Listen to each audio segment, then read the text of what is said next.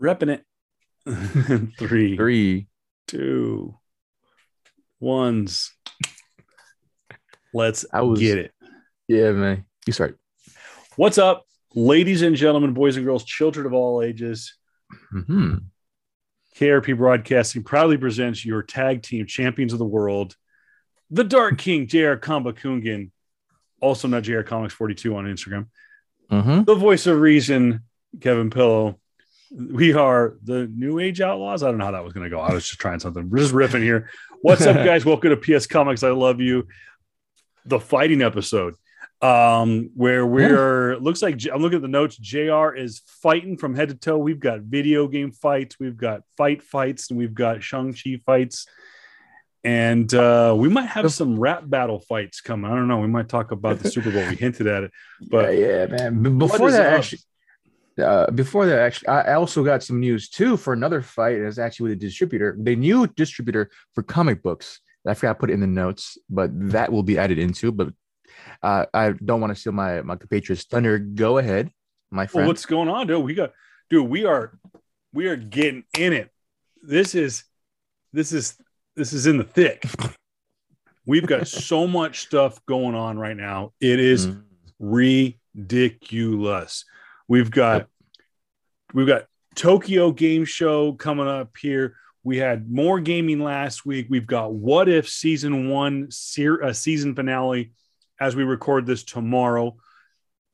Black Widow finally coming free to Disney Plus tomorrow. We are less than a month away, or probably I'll tell you that we're just a little over a month away from Shang-Chi and the Legend of the Ten Rings coming to Disney Plus for free, plus Blu-ray in about 2 months, and digital in about a month. We've got Hawkeye in 2 months. We've got Boba Fett in 2.5, 3 months. Yep. My God, man, we've got some stuff to talk about. And then we've got Eternals, we've got Venom, we've got 007, we've got Tony Soprano. Not Tony. Now we got Tony Soprano. We got all kinds of stuff. Anyways, what's up, guys? Thank you again, as always. I'm gonna get right into this before I say anything, because I don't think it's in the news and notes. No. Oh, good. I was gonna say I want to throw this in here. I did watch The Many Saints of Newark. As a diehard, I have beat the drum of The Sopranos and David Chase for damn near 20 years. And I don't think I can do it anymore. The Many Saints of Newark was not good.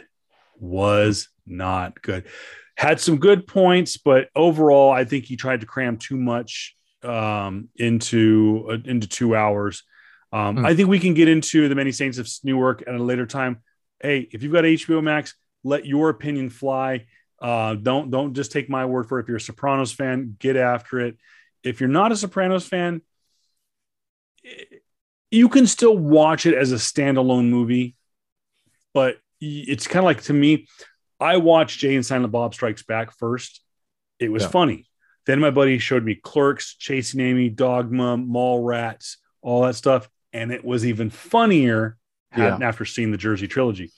This is the same thing. If you watch The Sopranos, you're going to get more. You can watch this movie and, for the most part, kind of enjoy it as a standalone mob movie. But we'll do Many Saints of Newark at a later time, because it's still fresh. But Shang-Chi, it's been out for a while. We'll get to that here on the bottom half of this show. JR, though, he is all things gaming, all things Japanese, all things just craziness. And I'm looking at this news thing here, and we've got some stuff to get into, my friend. Yeah, man. Why don't we get right in? Or do you have anything else, or we want to just get into it? Actually, before we'll just get into the TGS stuff, because I know that Tokyo Game Show, of course, my peeps is one of the more pivotal, or I guess in the last decade or so, maybe a little more than that, where it comes to prominence, because hey, it's kind of like E3. It's the Japanese version of E3, basically. And so TGS live stream happened this week, and it continued this ongoing trend of streaming their event online because, of course, Japan is still going under restrictions for the COVID-19 pandemic. But it still hasn't stopped the desire and ever-growing desire to make and play new games. Some of the standouts for me personally, and I don't think Kevin has actually had a chance to go see any of the TDS stuff. This man has been busy all week. This man is nonstop, man. Is a full-time dad as well as a full-time employee, and so yeah. So I had a little bit of my free time. I saw some stuff that I enjoyed. Granted, Tokyo Game Show is one of those events where it's like the culture is different, absolutely, and so what Japan likes is gonna be much different from what we like, and this goes across towards gaming. But some stuff that I did love from that show is one Wanted, Dead. Wanted semicolon Dead is an official trailer. It's from the makers of Ninja Gaiden, makers of Dead or Alive, that Fighting Combat trilogy. I think it's Konami. It's not Tecmo. I think it's Tecmo, Konami Tecmo. And so that looks really good. I'm pretty sure my friend here can attest. One of the biggest, I guess, negatives from a lot of Japanese-made games is that they look very outdated in sense of graphics. What it's looking like now, yeah, right? And we saw that too, real quick. What was that game that we saw from the Nintendo launch? What was that one? That was it's the female lead Bayonetta. character. Bayonetta. What is it? Bayonetta. Yeah. They all kind of have, and it's tough for me to say this, but they all kind of have the same look and feel to them. Like, even to the graphics, like the Bayonetta graphics, like the logo looks like Tekken. It's all the same. So and like you JR said, the graphics seem like 1998. Those were phenomenal. In 2006, 2007, 2008, still pretty good. 2021, you need to step your game up. Yeah. It's one of those things where there was this weird trend across all of Japanese gaming that they have a tendency to look kind of samey. And so you'll get games that were they have a lot of these 3D outdoors type of stuff. They look very kind of like Hollow. And, this is a guy who played Nier Replicant type of stuff, right? Those games are great. Don't get me wrong, but they could definitely use enhanced graphics type of thing. But from what I'm looking at, from a lot of the games that came out in TGS, they look like to have that type of upwards in or at least that type of upgrading in technical or graphical fidelity. Games like Unwanted Dead. I saw that one. Gungrave Gore. For those who've played PS2 Gungrave, I remember that freaking game. They have a remake coming out. That game looks great. Arise of Awakener is it feels very Dead Souls. No, not Dead Souls. Very Dark Souls, but it's not. It graphically looks great. It's in pre-alpha, I think, or like alpha development. But it also reminds me of another game called Dragon's Dogma. That's been getting thrown out a lot. That game looks freaking awesome. King of Fighters, I think, was at 15. 10V, 15, right? Yeah. XV. 10 King of Fighters 15. That's an old school fighting game that's in the same realm of Street Fighter, Tekken. That looks great. Forspoken, we talked about before. That's that PS5 exclusive game where it's made from Square Enix. That looks great. A lot of those games too that has been shown out that we've already seen. Metroid Dread. We've seen that Chaos game from Final Fantasy. Chaos Reigns. That one was also out there. They kind of lowered down the chaos type of stuff. So they got the message. But overall, man, it looks pretty good. There's gonna be games that are Japanese oriented games, a little bit weirder, a little bit quirkier, but hey, I'm just glad that we're having Japanese games out because for the longest time from me, it felt like a very niche kind of dying type of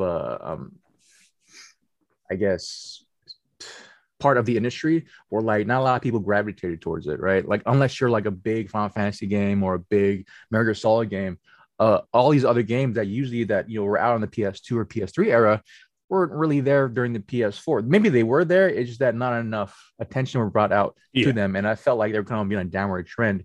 But from the looks of it, man, it looks like they're going to have a good resurgence. And I'm super excited for it. That's what came out. I do recommend for people who want to know more about the games that came out during TGS to look at, IGN, GameSpot, your basic, your not basic, but like your normal sites you peruse for video games, man. But that is some of the stuff that I saw that I'm super excited for. One other piece of news that I'm happy about is that even though it's the worst kept secret in the gaming industry for quite a while now, we've actually hinted on this in prior podcasts that Sony PlayStation Studios finally acquired Blue Point Games. It was funny because they acquired another studio prior. They acquired, I think, Insomniac or another studio, and then they accidentally leaked this studio. Oops. Yeah, like, oh wait, no, we weren't supposed to do that, and then they took that off, and so like it was a foregone conclusion that Blue Point Games was gonna be a PlayStation Studio. So that's cool. Blue Point Games, of course, have remade and remastered a bunch of Sony classic games like Demon Souls that came out for PS5. That was one of the launch titles for PS5. Shadow of the Colossus, Uncharted, Nathan Drake Collection, Gravity Rush Remastered. They're gonna be coming out with their own original PS5 game, and so that's gonna be cool. So I'm super excited about that. PlayStation, or at least Sony Studios, have been on the move from really just getting up a lot of studios that they've been working with for years, man. I don't know if it's basically a what's the word I'm looking for? A kind of recalibration or possibly a response to all these other studios that are bought up by Microsoft. What do you think, man? This is where I'm the old man in the group. I cannot keep up with JR in gaming. Give me freaking Madden. Give me freaking Call of Duty. Give me Mario Kart. I'm usually up on the business side, and when JR gives me these notes, I'm always kind of trying to follow with the gaming companies and stuff like that. Yeah, and to me, it's what's really tough about gaming is until I literally like see it, I'm like, oh, that's what that is, kind of deal. So and for the viewing audience, for those who are watching the YouTube version of the show, which at this point is probably 2022 by the time I get this episode posted at my speed, there's times where I'm a little I apologize if I feel checked out. I'm just like in awe with what this guy over here to my left, right, above me, wherever he ends up when I done editing this video, at what he does with the gaming side. With that said, I have no idea. I like, this is really and truly like, we have yet to do like a legit reaction video. Yeah. We did this a few weeks ago. I think it was right after E3. JR had me, we were recording a show, and JR had me watch a trailer on a game, and I was like, oh, this game looks really, really cool. Like I didn't know anything about it. I'm like, okay. And then he had me show me this other trailer. I'm like, oh God, this is so bad. And it was great. Like the reaction of the bad trailer was better because it's exactly what he wanted to see. He's like, you were getting an honest opinion of mine. Yeah. I'm going to have to sit down and watch some of these trailers and maybe give a more honest reaction. The Japanese style, to go back, I know that's kind of all over the place in here, but to go back to talk about the Japanese style, I don't have anything against it. It's not for me. That's why, like, when I brought up Bayonetta, I was like, something doesn't belong here. It doesn't scream Nintendo. Yeah. Microsoft, maybe. Definitely a PlayStation game. But I'm so out of the loop on gaming. I'm looking at this list and looking for something that I recognize. And I think the only thing I recognize is the word, or is the acronym RPG. But hey, with this, I don't know enough to give an opinion. I do love that the gaming industry is still healthy. It has some issues. We've talked about it before. We've talked about loot crates and digital downloads and what is it called? It's like pay to play. It's kind of bullshit. That's really where I kind of get into the gaming, like is that kind of side. And you can go, by the way, and I'll put the playlist at the end of this video So if you're listening on Spotify, Apple Podcasts, whatever, go over to the YouTube channel. At the end, I'll put a link to our video game playlist where we talked about all the gaming stuff that we've talked about. We've had some great conversations about gaming. Yeah, man. I will say too, actually, too, since you bring it up, since on a topic you probably do know of, the Apple Epic debacle. Oh my gosh. There actually, I will say there has been some good and some horrendously bad things being put out there. From us looking like Epic is gonna lose a lawsuit. Yeah, but it is because they put out that lawsuit. It has made certain precedents for Apple to say, all right, cool, we should do this, then, right? Yeah, to have they've totally changed their which is landscape. great. Yeah. Which is really great. It shows also. I forgot to put this in the notes that Apple is actually one of the highest earners for games in the last quarter or so, and so it's mainly because sure we can say that it's because of the induction of like everyone has an Apple. Apple is one of the most highly touted phones in the world, and so it's easy to get free to play video games on your cell phone. So great, but just having that standard, like all right, cool. Just to at least for me, it's good to know that in order to keep the bigger companies honest, something like this has to go out there. And once it gets kind of settled, everything in pieces, everything's on the copacetic. And don't get me wrong, Epic had done some trash stuff before in the past. Oh, absolutely, absolutely. Like this, I'm not touting Epic as some holier than thou company at all. No. I'm just glad that this doesn't screw over the people that work and develop to make these video games in general.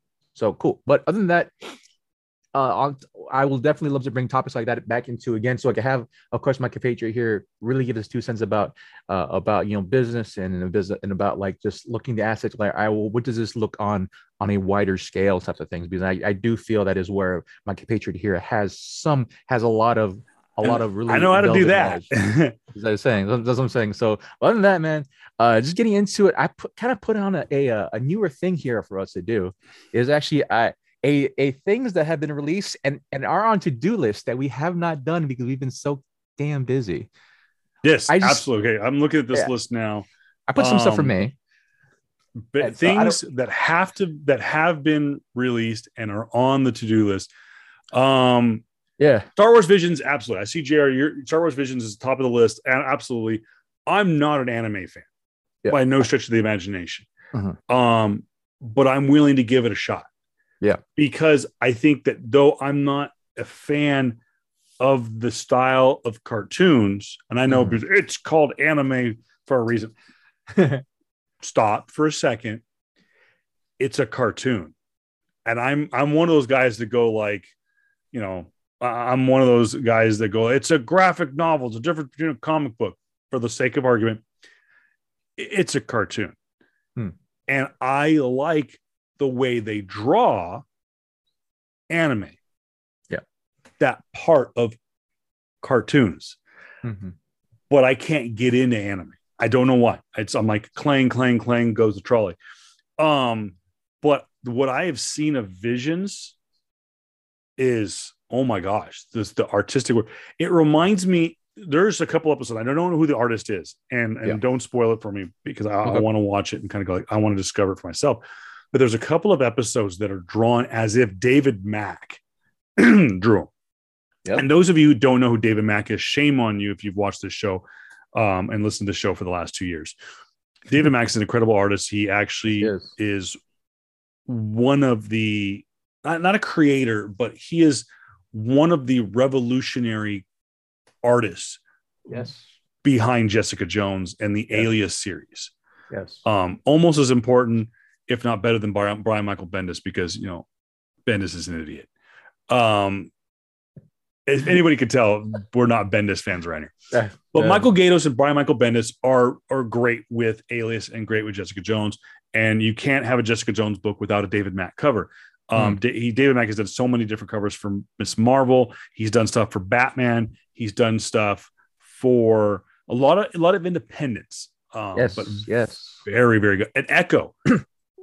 Echo's debut in the Marvel Universe is from a Daredevil book, and the cover is done by David Mack. Going back to the original, Star Wars Visions, there are some episodes that have that watercolor look to it that's very similar to David Mack's style. So that has me intrigued. I'll give it a shot. Yeah. On my to-do list that I don't Yes. see here, I've never seen The Witcher. I know that's shame on me. I'm a huge Henry Cavill fan. Yeah, man. But on my list, watching the show Yellowstone. Hmm. I've never seen it. My parents watch it. Some friends at work watch it.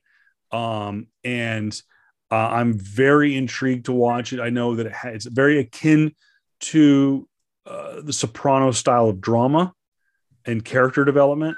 And speaking of character development, you know what I've never watched kind of, I've seen episode here, episode there, but I've never watched just like, okay, start from beginning to end, The Walking Dead.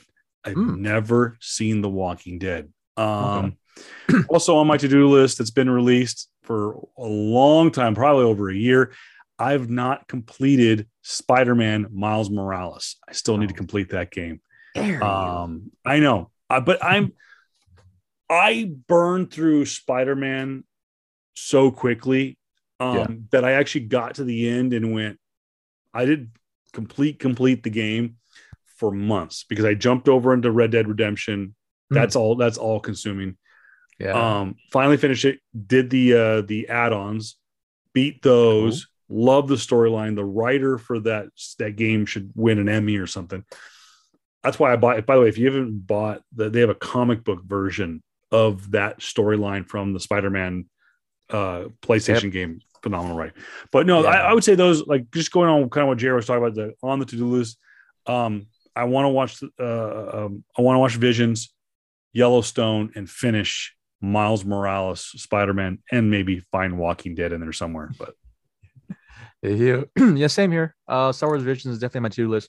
The Witcher: Nightmare of the Wolf, which actually released in September, or early September. No. That's the cartoon, though, right? That's cartoon. That's right. No, it released early. No, it released late September. I apologize. I'm getting my days mixed up. And of course, Kena Bridge of Spirits. I've bought the game. I've yet to play the game. It's an amazing looking game.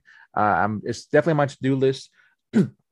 I will say too, they finally put out a small snippet release of season 2 of The Witcher with Freya Allen, finally with Geralt, and they're actually within the castle. I forgot the name of it right now. It's tipped my tongue, but the Castle Dermorin, I think, where all the Witchers of the Witchers of the Class of the Wolf, I think it was called.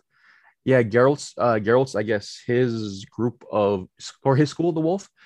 That's where they all kind of train. That's where they all kind of live after they're done, hunting, various monsters throughout the land. She wakes her up during a deep sleep and says, "Hey, you run," because inside the castle is a Bruxa. A Bruxa in Witcher lore is actually a vampire. Oh my gosh, I'm so excited for this, man. Cannot wait for it. Henry Cavill looks so good. He's always been the type of cat where, like, if he's in a type of nerdy role, he gives it 110%. Yeah, absolutely. He's a huge nerd from top to bottom. But that probably a bunch of stuff also I forgot to add in, which I probably have somewhere around my desk. I got to read a bunch of comics again. Oh, I'm so behind on comics. I'm at least a year behind on comics. Yeah, same. So I'm like, I gotta read up on a bunch of stuff. Like I buy Absolute Carnage again, but then like I forgot to read it, so I gotta reread that stuff. But other than that, man, just a bunch of video games I gotta play. A bunch of like movies I gotta watch. Star Wars Vision is definitely on top of my hit list right now. So yeah, it's just been a type of thing where like the backlog just kills you.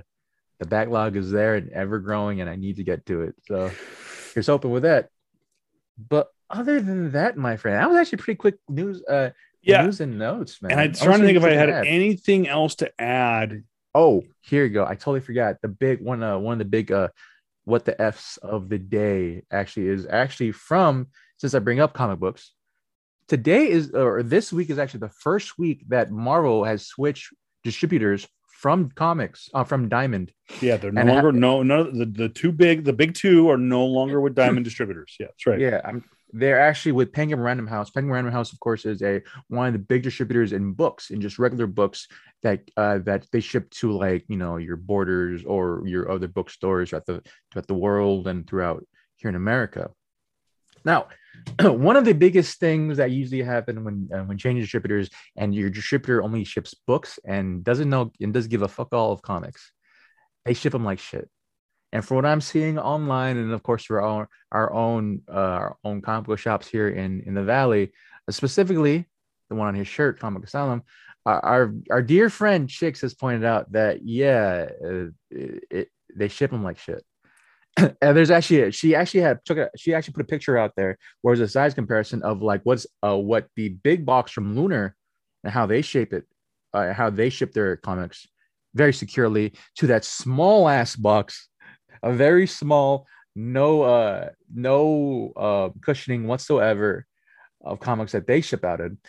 And like, yeah, from the responses I've seen throughout the web, through other comic book shops, through other distributors, they're saying they have had this exact same thing. They're missing a bunch of comics.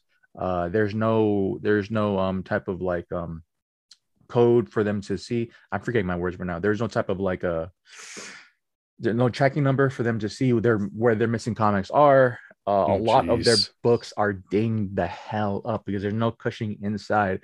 I have a little bit of insight in this because I used to work at a bookstore, and the way Random House kind of ships their comics or magazines are very similar. They basically just put they put all the magazines, basically kind of tie them up in like one of those zip ties. Yeah. Put them into a box, and there you go.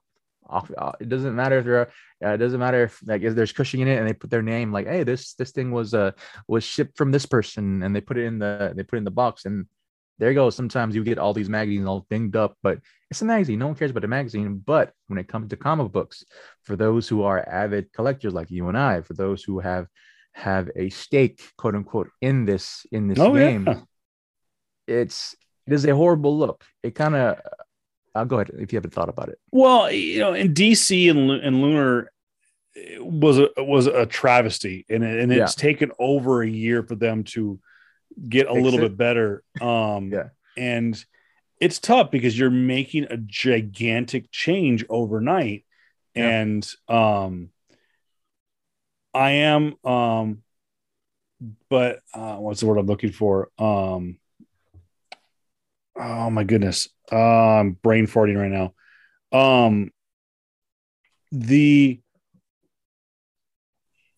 Giving them the benefit of the doubt, but you can't do stuff like that. The one thing that Lunar didn't do horribly was shipping intact. They were late constantly, some cases a week or so late, but they were never damaged, or very rarely. Because Lunar was a comic distributor. They just did not distribute any of the big ones. They didn't do DC, they didn't do Marvel, they didn't do Image or anything. So when you're right out of the gate shipping things that are completely paper, like they are hardback, you're going to run into issues, and so they've got to nip that in the bud. But I'm willing to give them benefit of the doubt because, like I said, they're the only way you can get better is by making mistakes. Unfortunately, comic books is a commodity, and you can't. It's not like, oh, I made a boo boo, on that shipping that pallet of towels. Ship them back and we'll reship them. No, comic books is, if anything, by having these damaged books, you've now created scarcity, which actually could drive the price up, which is good, I guess, kind of good for collectors. But that's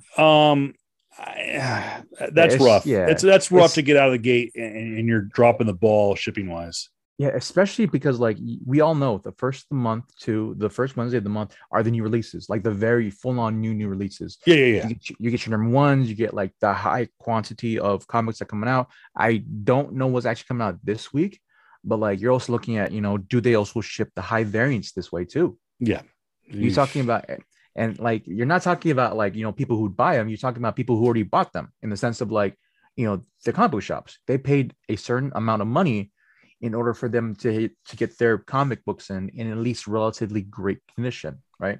You pay a certain, Yeah. you pay a certain upkeep, because one, they don't know. I don't know if they have, if the comic book shops have any type of distinct discounts anymore, like they had with Diamond, right? Yeah. Before with Diamond, you get like anywhere between 40% to 50% off, maybe in 65% if you've been with them long enough. What's it like now with going on to Penguin Random House? Do they have those same advantages? Do they have those same discounts? Or are they paying full price for fucked up comics? So like, that's granted. Yeah, I'll give them benefit of the doubt. It's the first go around, but like, they gotta change it real freaking quick, because guess what? Next week shouldn't be the same thing. There should be at least some level of backlash to have someone at Marvel say, "Oh crap, we gotta go to our shippers and say we can't pack them like this. Yeah. Why can't we pack them like this? Well, one, we paid you way too damn money, way too damn much, Funny. to exclusively ship with you guys. So you should do it this certain way." And one, I'm not giving Penguin Random House a lot of slack, because one, they're one of the biggest distributing companies in the country. Yeah. They ship to they ship the big boy, like, hardcover copies of books, and they ship everything, nearly everything, to like to distributor, to your freaking border, not Borders, but your Barnes and Nobles, to your other bookstores around the world, around the US. It's not their first go around. You know what I mean? Yeah. And so it's, for me, I give them a little bit of slack, but that slack is gone next week, because they're a big enough company for them to get their crap together and say, all right, cool, we should really ship these properly. And not only that, but ship them all correctly, because there's still a bunch of boxes that are missing from a lot of these comic book shops. Like, hey, yeah, I got half of my shipment in. Where's the other half? Type of stuff, right? So again, I know we talked about this when DC first shipped to Lunar, and they did have some packaging stuff as well that they need to fix. And so I understand it's an ongoing type of scenario, but man, it's going to be tough for a lot of us collectors to like want to really, should I, take a step on, should I take this little step on Marvel and to see, to get this high $100 variant, and coming into me in good condition type of stuff, Yeah. So, I mean, granted, it's doesn't really matter it's not that big of a deal in the big scheme of things. Yeah. But like, yeah, it might be a dip for Marvel in the sense of like sales, but yeah, but in that sense too, because any type of dip for Marvel, in comic books means there's a dip in comic books for your comic book shops. That's not a good thing. No. So here's hoping they get that stuff resolved pretty quickly. I'm gonna be talking to Chick. I'm hopefully gonna talk to George or to Sid, if hopefully he's back. He should be back, right? Sid should be back, I think. He was supposed to be coming back here pretty soon. So I would love to pick his brain, because we are we are diving head first into the Marvel Cinematic Universe's Phase 4, which I know is going to directly result in some good sales for all of our comic book stores when they try to pick up those back issues and those key issues, having to do with great storylines. And I know one of the things that's going to be selling pretty good here is that Hawkeye series from just a few years ago. But what we've seen a resurgence from over the last year or so has been Shang-Chi, the master of Kung Fu in the Marvel Universe. And of course, he got his big theatrical release last month, finally, after being delayed along with Black Widow for over a year. And we have now seen, though Black Widow was more so a prequel and kind of a bridge between Civil War and Infinity War. We finally got to see Phase 4 kick off. And with Shang-Chi and the Legend of the Ten Rings, this is, other than Spider-Man Far From Home, this is our first big-time cinematic glimpse into the post-blip era. And actually, no, more along the lines of the post-Endgame era. So really and truly, from a storyline standpoint, from a chronological standpoint, we've only seen 2 movies come out after Endgame, and that would be Spider-Man Far From Home Yep. and now Shang-Chi and the Legend of the Ten Rings. Remember, Black Widow, though it takes place in Phase 4, tells a story that kind of really involves Phase 3. So Yeah, that's where we're going with. Now, Falcon the Winter Soldier takes place after Endgame. yep. WandaVision takes place after Endgame. So does Loki. Yep. We know that Hawkeye is going to as well, but from a theatrical standpoint and introducing a new character, Shang-Chi was the first one. Like JR, who was a lot more trepidatious about this movie than I was. I was excited. I like Simu Liu. I've enjoyed his comedic likeness in Kim's Convenience. I like the fact that he, as an actor and a self-proclaimed nerd, took a now famous proactive approach on Twitter to try to gain notoriety with Mr. Feige. I was stoked about this movie, and I was really, when they announced it, I was really hoping that they were going to use this as an opportunity to bring not only Shang-Chi, but also Iron Fist, Danny Rand, to the big screen, which we know didn't happen. I know there was a lot of rumors that it was going to happen, and now we know. I think that Danny Rand is going to get rebooted or whatever. But I was excited about this movie. I know that leading up to it, JR was very iffy about it. I mean, you went as far, JR said, this is going to be Marvel's first flop. I did. I think at one point you said, if I misquoted you, I apologize. But there were times where you were like, this is not going to be good. No, absolutely. I was very much in the realm of like, oh, they're doing what Marvel is doing, what Disney had tried to do with Mulan, type of thing, where like it was very much Disney's attempt to get into the Chinese market, and try to either conquer or satiate, the hunger for Chinese heroes, type of thing, right? And which I can understand. I get that, but like, if for me, understanding a little bit of Chinese government, a little bit of Chinese it's funny being a minority in it's gonna sound like a tangent, I know, but like, it's a funny being a minority in America, understanding the type of racial boundaries here, at the same time not knowing that they're kind of the same when regard to being compared to other Asians in Asia. In Asia, I'm Southeast Asian, Filipino, right? Loud and proud, and even in that sense, there's a certain hierarchy, and those it's been widely known, and for a lot of Asians that Chinese think that the best, in type of racial standards when it comes to Asians or Chinese friends. I don't necessarily disagree, but I will side with my co-host that Filipinos are the greatest Asians. Yeah, I mean, like, it's always the big three in particular with Asia. It's going to be Chinese, Japanese, and Koreans, right? It really is. Yeah. And they're the ones that have been marketed out there to look prim and proper. They are your model. They're your model minorities, right? Granted, even though I am Asian, South Asians are looked upon. I'm pretty sure we've said this before multiple times. I've said this multiple times before on the podcast, that Southeast Asians are looked as the jungle, quote unquote, Asians, or the ones that look like, oh, they're minorities in Asia. And understanding that concept, going into what that was well skirted, because we have another way of saying it. We're not going to say it on the podcast. of course, you're not going to say it on the podcast. I would love to say it, but it's going to rub. It's not wrong, but it doesn't need to be said publicly. It's one of those inherent biases that even Asians have towards other Asians. I get that. It's just how we are. It's just how people are. But knowing that knowledge, for me, I knew what America was trying to do.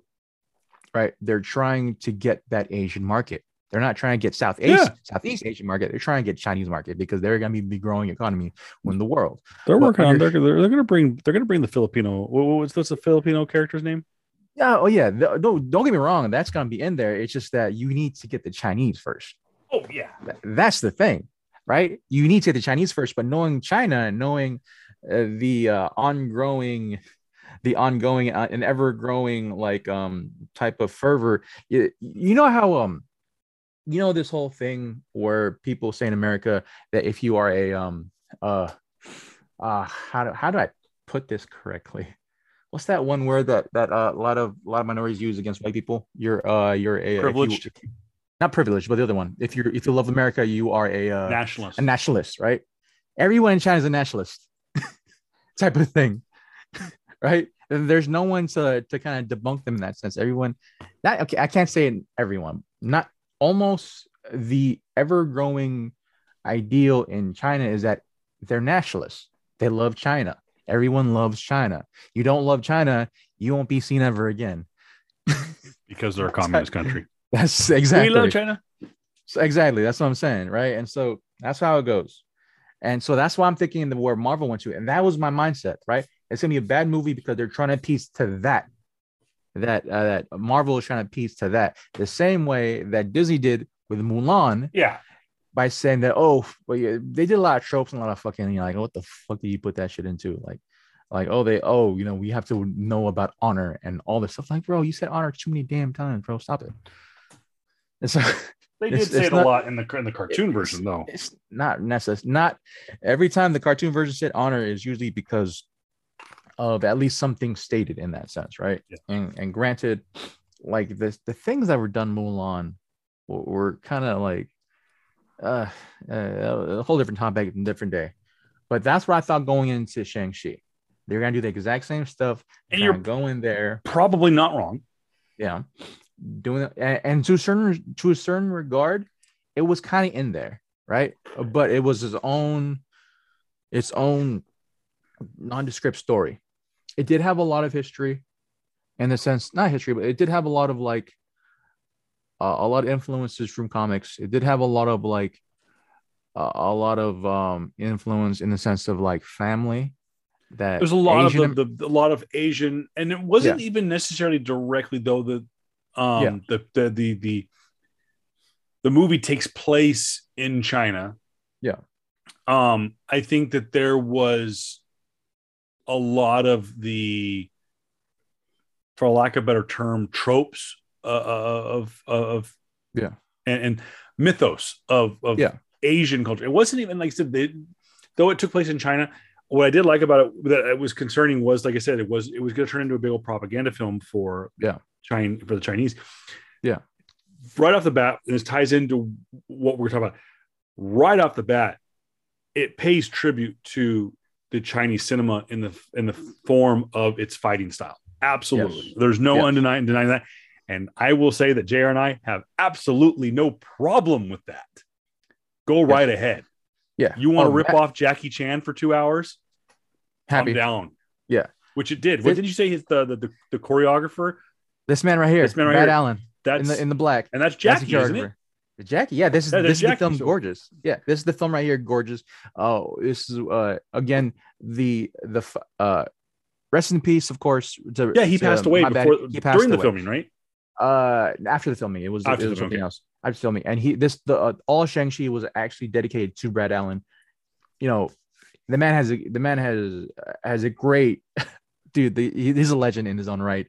He has been casted so many times. He has been casted as fight coordinator so many times in all these legendary films. He's one of the guys from Jackie Chan's original stunt team. Not original, but like he was not the original. Pretty damn close. Back in the 1960s. Yeah, 1970s. But he was after I think 1970s when the Hong Kong cinema really blew up. He was brought in. Absolutely. So definitely props to him, man. We lost a giant in that regard. But then after that, man, the fight scenes were great, well choreographed. It was very Jackie Chan. Very Jackie Chan. A lot of it was great shade in that, but like, and I'm happy for that. I'm absolutely happy for that. The way the movie started, the way the movie paid homage to a lot of Hong Kong cinema, Crouching Tiger, Hidden Dragon, Mm-hmm. in regards to a lot of Jackie Chan films. It had regards to a lot of like what's the other one? Actually a lot of the Shaolin films too, Shaolin monks films back in the day. The for the references, for the references for those who are in the hip hop Wu-Tang style, where they got it from? Shaolin, what's it called that they reference a lot? What Wu-Tang referenced a lot? Shaolin and the and Oh something God, I I can't forgot think what of it's what's called. called. I can't Yeah, recall. yeah. I should, but yeah, there was a lot of references to a lot of great Hong Kong cinema, and I absolutely freaking love that. The story also took place in San Francisco, uh, where it really. I was hoping would delve deep into a lot of like what it really feels like to be an Asian American, right? To Yeah, be not just Asian, but be in America with that type of a I guess onion, I guess within us, right? That other layer trap put onto us being American. What's it like to be an Asian American, not understanding your history of where we came from here in America? Granted, not a lot of that has been put on the story, but it was good to see at least to at least show that we should not be afraid of our heritage. and they Be did. They Yeah, talked about that. Like that's one of the things I liked about was when Sean Shang-Chi. yeah, And we're gonna get into this, we're not obviously not gonna be able to do a watch along and give you a full yeah, on breakdown, but we're gonna hit the bullet points, what we yeah, liked, what we didn't like, and this is gonna be quick. yeah. But one of my favorite scenes was when Sean, I said Shang-Chi, Simulu's Mhm. character, comes over to pick up Katie after being out all night partying, Fun. doing stereotypical Asian things like karaoke. Yeah. But it was just done so perfectly and tastefully by Simu and Aquafina. And I am by no stretch of the imagination Aquafina fan. And by the way, we're not sponsored by Yeti yet. But as I Not hold yet. on, logo out. Mhm. Mm, Yes, that is a 1 gallon for me. subtle. That's fine. Um, no, they come back over to Katie's house and she's having breakfast with Katie's mom and her grandma, and Yes. they're talking in Mandarin, and they're talking about family, and I've always loved that, and I love picking JR's brain about his family, and I see the relationship that he has with his sister, and he talks about my dad and I, we cooked, when I love him and his dad's cooking, stuff like that, and I just love hearing the stories, and I love talking to Chick and Javelle about family and stuff, Hmm. because my family was a lot like that. It was, to quote Dom, it's about family. um Oh God. Here we go.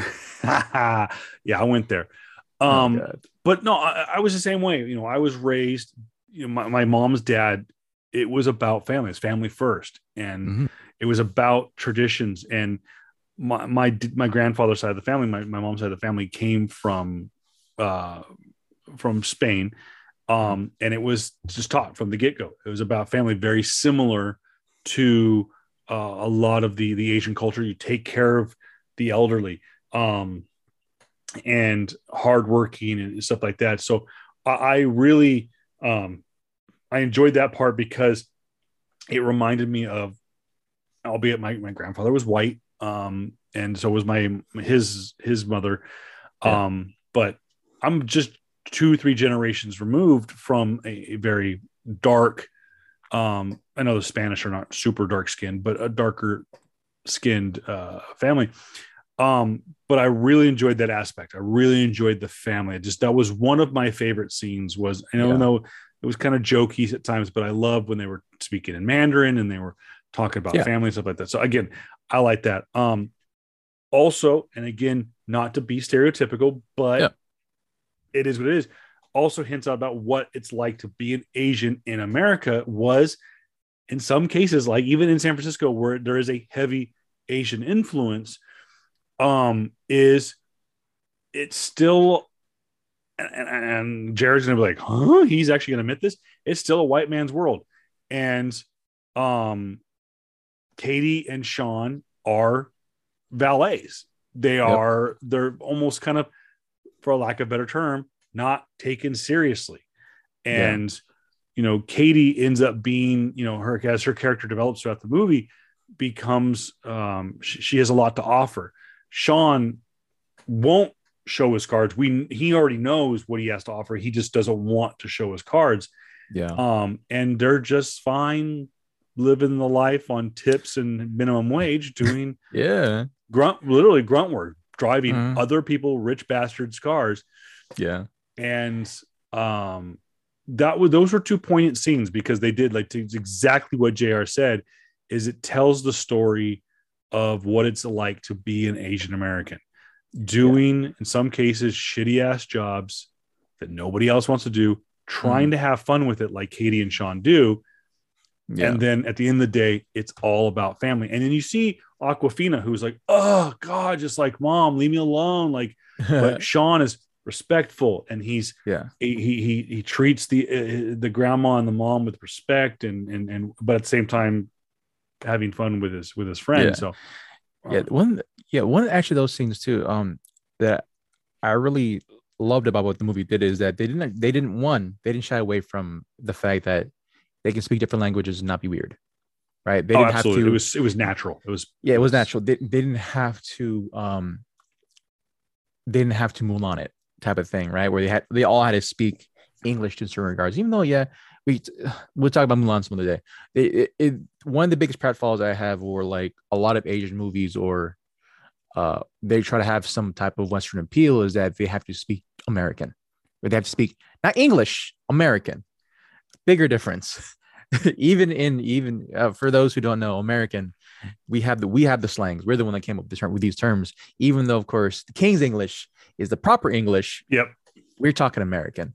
And so when a lot of the pratfalls that a lot of Asian people or Asian companies try to do is that when they try to be adopted by Western influences, they speak American. I'm happy that this doesn't go that way, in the sense of like keeping this tone American. No, they went into Mandarin. They spoke Mandarin. It was fine for them, and they said, hey, for the viewers, for me, hey, if you want to understand this, read the subtitles. It's fine. We're not gonna speak in English for you. My mother, the mother of Shang-Chi, she spoke Mandarin. She's gonna continue to speak Mandarin, even though she did speak English every now and then. But like, the poignant moments is that they spoke Mandarin. They spoke their language, and it's not on them for you to understand. It's for you to catch up. I love that aspect. I love that part of it. You had a point? Oh, and I was going back because I know that Marvel has done a bit of both in the comics. There are times when you have a language like the Chinese language, even modern Mandarin. Yeah. It's obviously for those as from Western culture, from American culture, it's a lot of icons, hieroglyphics, symbols. Yes. Okay. It's not the King's, as JR says, the King's English. It's not the alphabet that we know. It's not ABCD.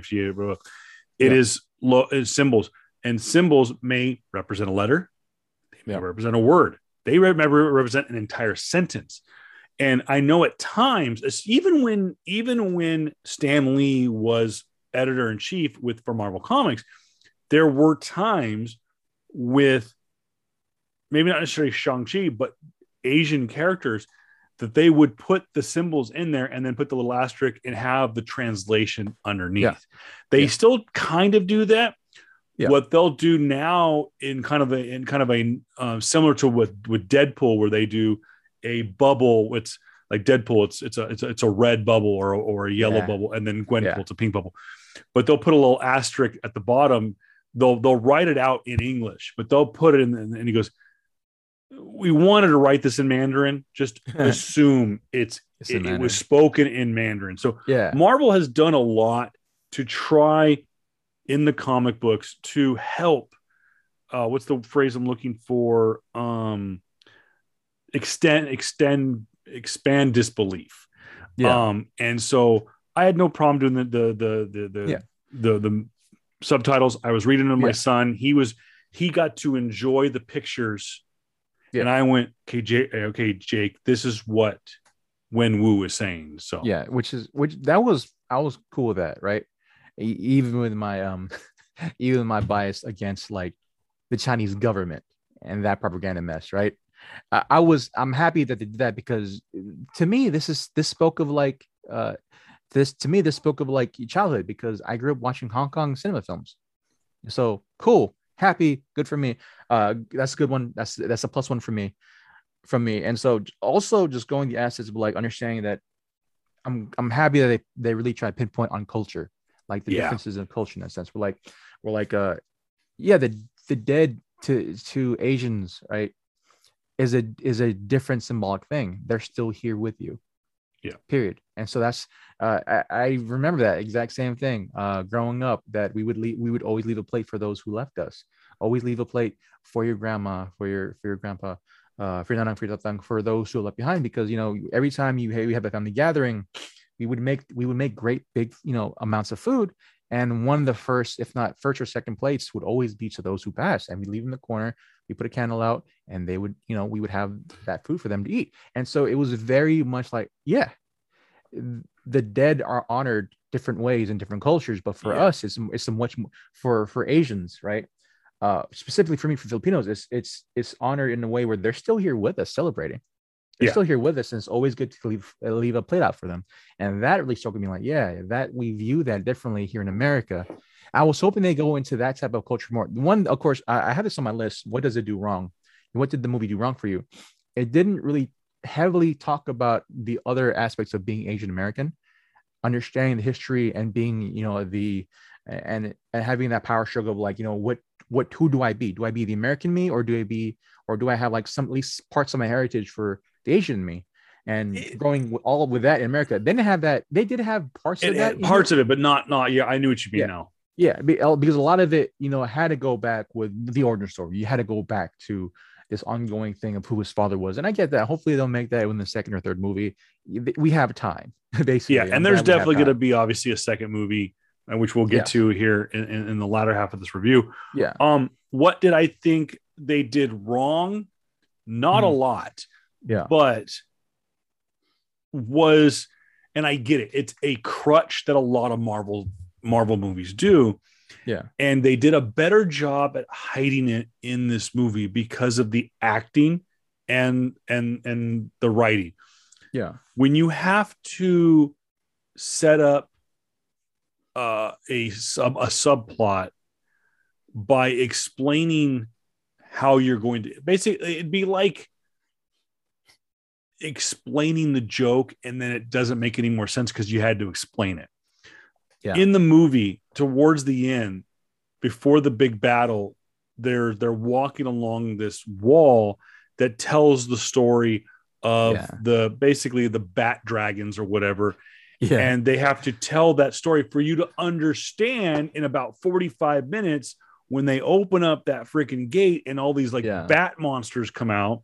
Yeah. Oh, but what they did with it was, and it's what I love about Asian culture, most specifically Chinese, Japanese, and maybe a little bit in kind of in Thai, is their the storytelling, Yeah. the legends.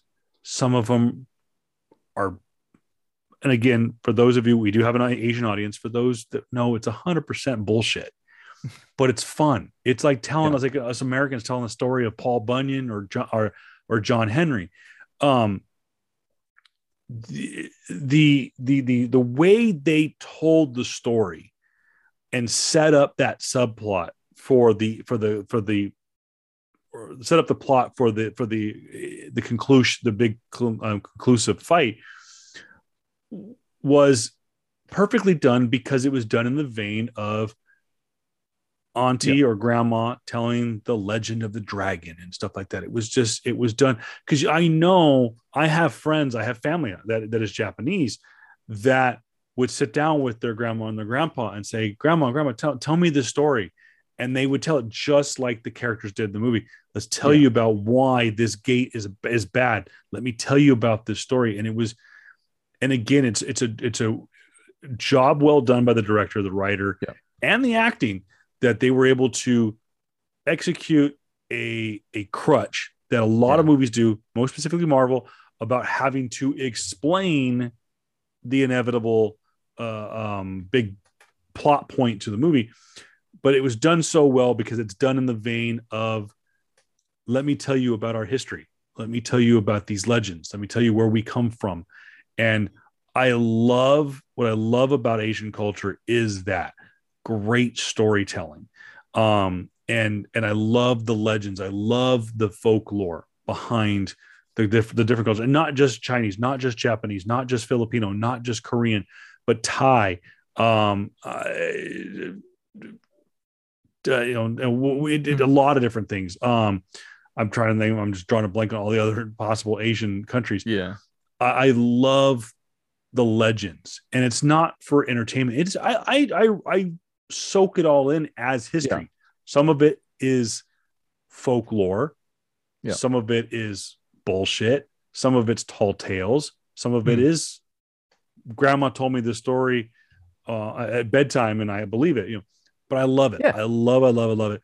And I did like that, how they handled that sort of subplot.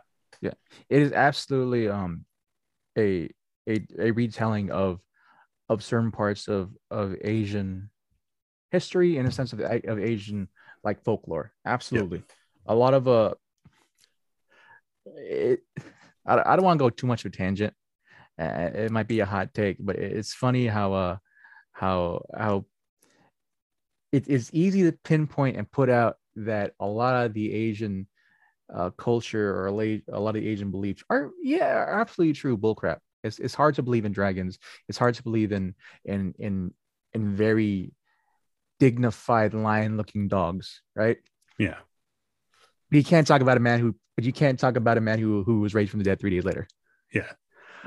I remember my daughter one time, we watched a movie, and she asked me if dragons are real. I don't know. I've never seen one. I can't tell you that they do exist. I can't tell you that they don't exist. Yeah. It's one of those things where, like, we all have to understand that everyone loves to tell a story. Period. Everyone loves to tell a story, and some more stories are more grandiose than some, and more grandiose than others. And so the way that I look at a lot of Asian literature and Asian folklore is that you have to take it for what it is, man. This is the type of stuff where it brought people to have either a certain regard for the folklore and their heritage and what that meant to the people, right? Or others that just thought, like, oh, that's just, fucking crazy bullshit, right? Yeah. We also have to look at in all aspects of aspects of the history as well. But regardless of that, going back onto topic hand, man, one of the things that it did right, I'm pretty sure we did what it does right for you, but like, I got to just say it again, man. The action scenes were amazing. Yeah. Every act, specifically for me, even though the bus scene was really good, really good, kind of like precipice to start up in there. The fight scene, I watched the movie twice now. And I've only seen it the one time. I want to see it. I definitely want to see it again. I watched it twice. I watched it once here with my family, and I watched it in Vancouver, Portland, Oregon, with my other family. And so this fight scene when they're in the skyscraper, or the scaffolding, right? Oh my god, yeah, absolutely. It was the first time, like, I can't see shit, right? He's like, what the hell? They filmed this horribly. The second time, the reason why is because my movie theater was horribly lit. Yeah. And I watched it, looked so much better. Like, I could see everything correctly. It screamed of Jackie. I was going to say it of Jackie. Screamed of Rush Hour 2.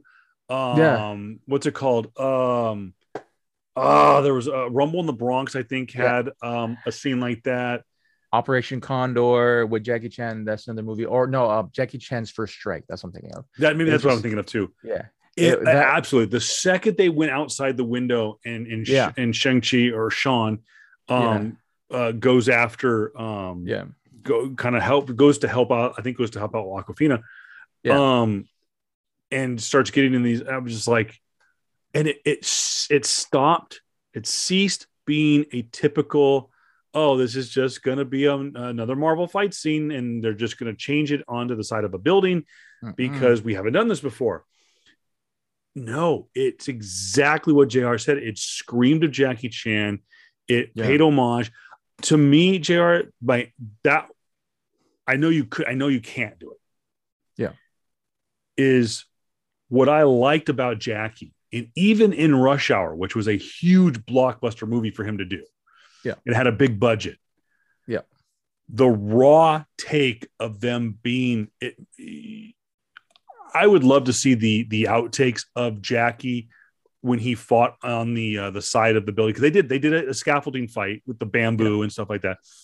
I would love to see the raw footage of that shoot, because I'm still 100% convinced that there was no green screen, there was no blue screen, that it was Jackie on the side of a building on this thing.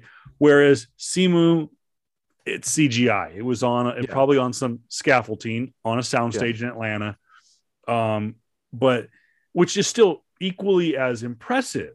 Yeah, but to be that's the only thing I was like, they got to me in that scene. The only thing they got wrong was at times, even though they were probably on actual scaffolding, to me, I because it's so overly CG'd, I'm like, it's a fake building. They're not really on the side of a building. No, it would be too dangerous. And I get it. I totally get why. And I'm not going to nitpick, but I'm going to nitpick that would be my only complaint about that scene. It was like, it slightly takes me out of it, because it's like, okay, it's on the side of a building. It's not really on the side of a building. Yeah, because like one dangling Aquafina off of 100-foot skyscraper is not really the greatest idea anyway. 1 second. My camera's kind of like messed up right now. I'm sorry. Tom Cruise did it in Mission Impossible 7. Well, Aquafina didn't get paid as much as Tom Cruise, though. She should. I'm going to say it. I'm not a fan of her. She should. I liked her in Crazy Rich Asians. I liked her in this. Great. Start paying her some money.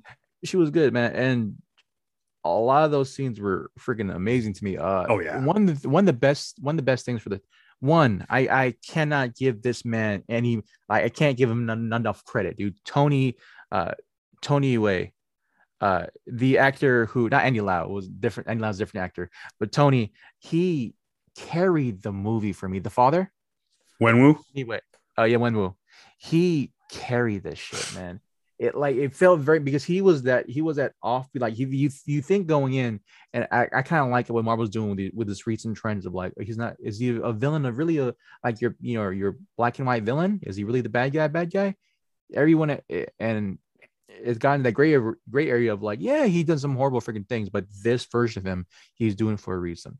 And so you see Tony, or you see Wenwu, he's depicted as, he's an evil guy who is the head of an organization that wants to kill everybody. But then you see the unraveling of him and who he really was, the love of his life, the mother of Shang-Chi, and the mother of, I forgot the sister's name. When? Xialing, like how Xialing. Yeah, like how they were just it is Tony Leung. Yeah, Tony Leung, and how he was just, they were normal.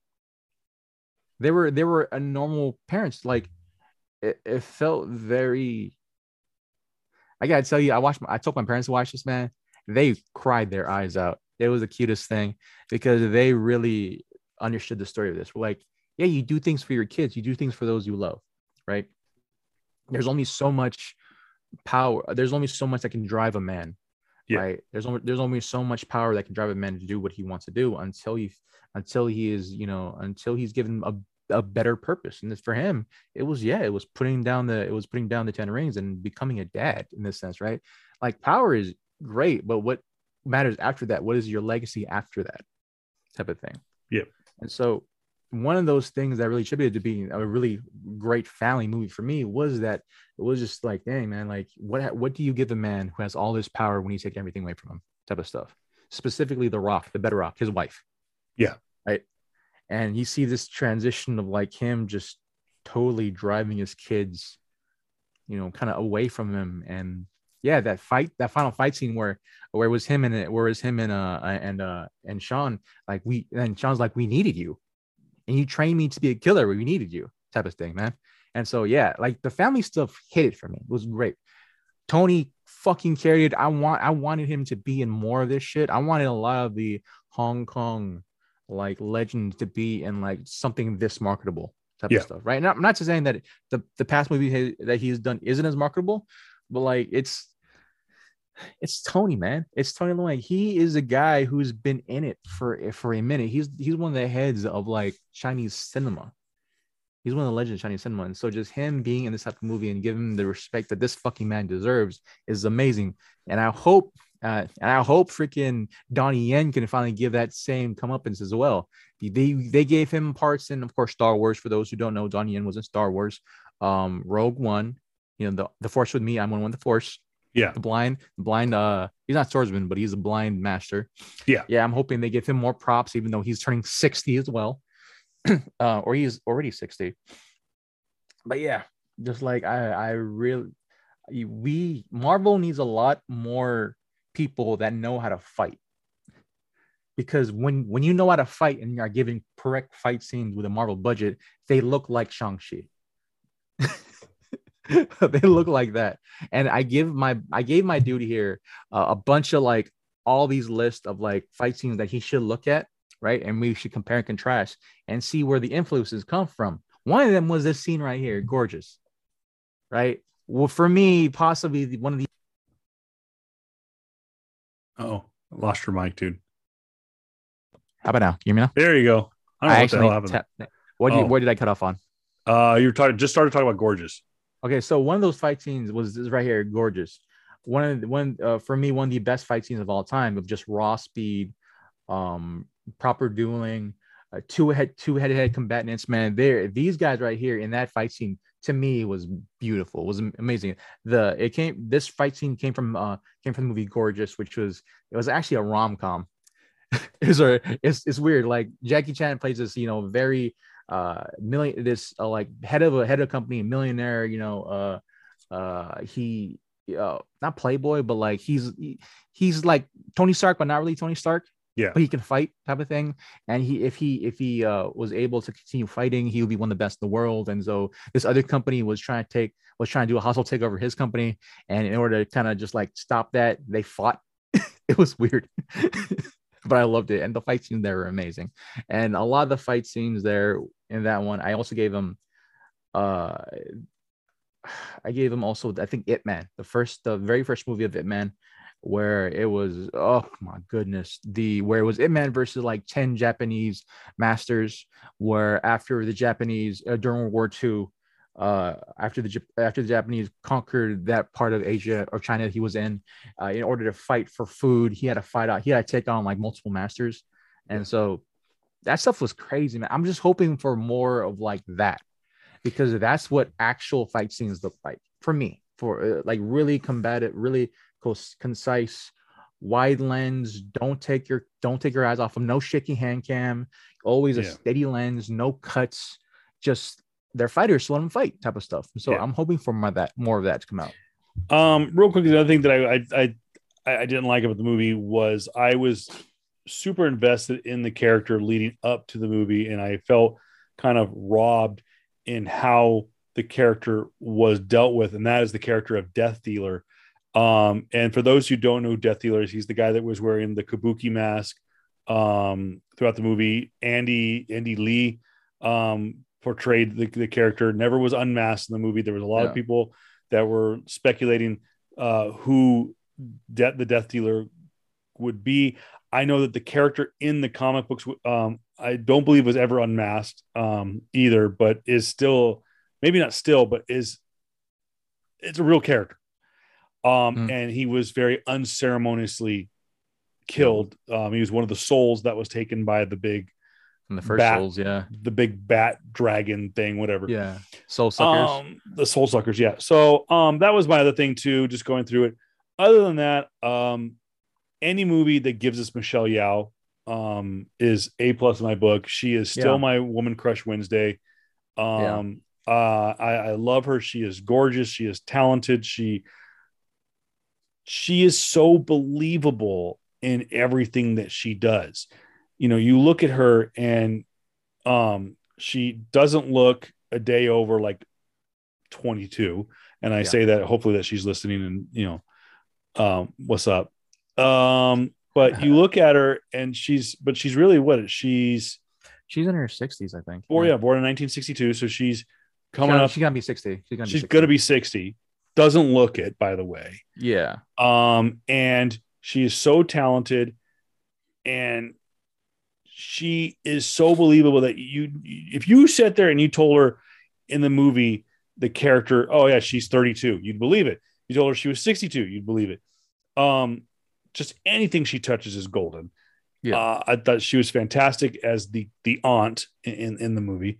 The sister to was it Fala Shen's Yeah. Lee, who Yeah. was Wenwu his wife, Tony Luong, Wing Wing. Yeah. Tony Lang. Sorry, I apologize. Yeah.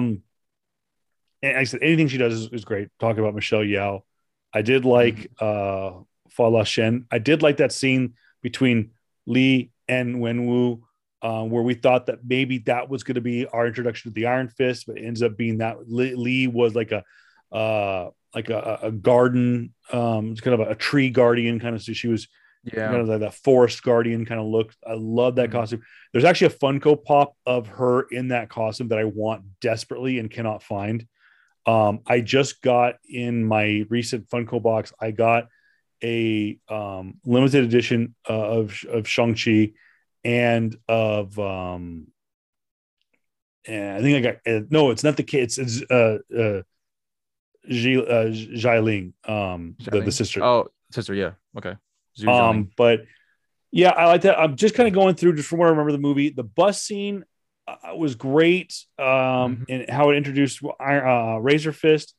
And I like that we didn't get he was bitten by a radioactive spider kind of storyline. Yeah. It was always there. And I think that was kind of a pleasant surprise, was like, just like Katie was like, whoa, dude, like, you know how to kick some ass. We as an audience did, they're like, hold up, time out. We knew where this movie was going. We knew that Shang-Chi we knew that Sean was Shang-Chi and that we were going to see this guy kick some ass. But wait a minute. This dude knew how to kick ass the whole time and you didn't tell us. I liked that reveal. And we knew it was coming, but we didn't know that's the way it was going to come. Yeah. So I like that part. And I like the Fight Club. I will say I was disappointed, but it makes more sense now. That the Fight Club that his sister runs, spoiler if you haven't seen the movie, was not in Madripoor like we thought. Yeah, it's actually in China. It's in it's not Beijing. It's a bigger city in China. I just can't remember. I forget. Yeah, they said it multiple times, so I just forget. Yeah, it's on the postcard. Yeah, it's on the postcard. Yeah, but yeah, and I love the Fight Club aspects. Like there was different little hidden characters. We saw that one of the Black Widows that was released in Black Widow was there.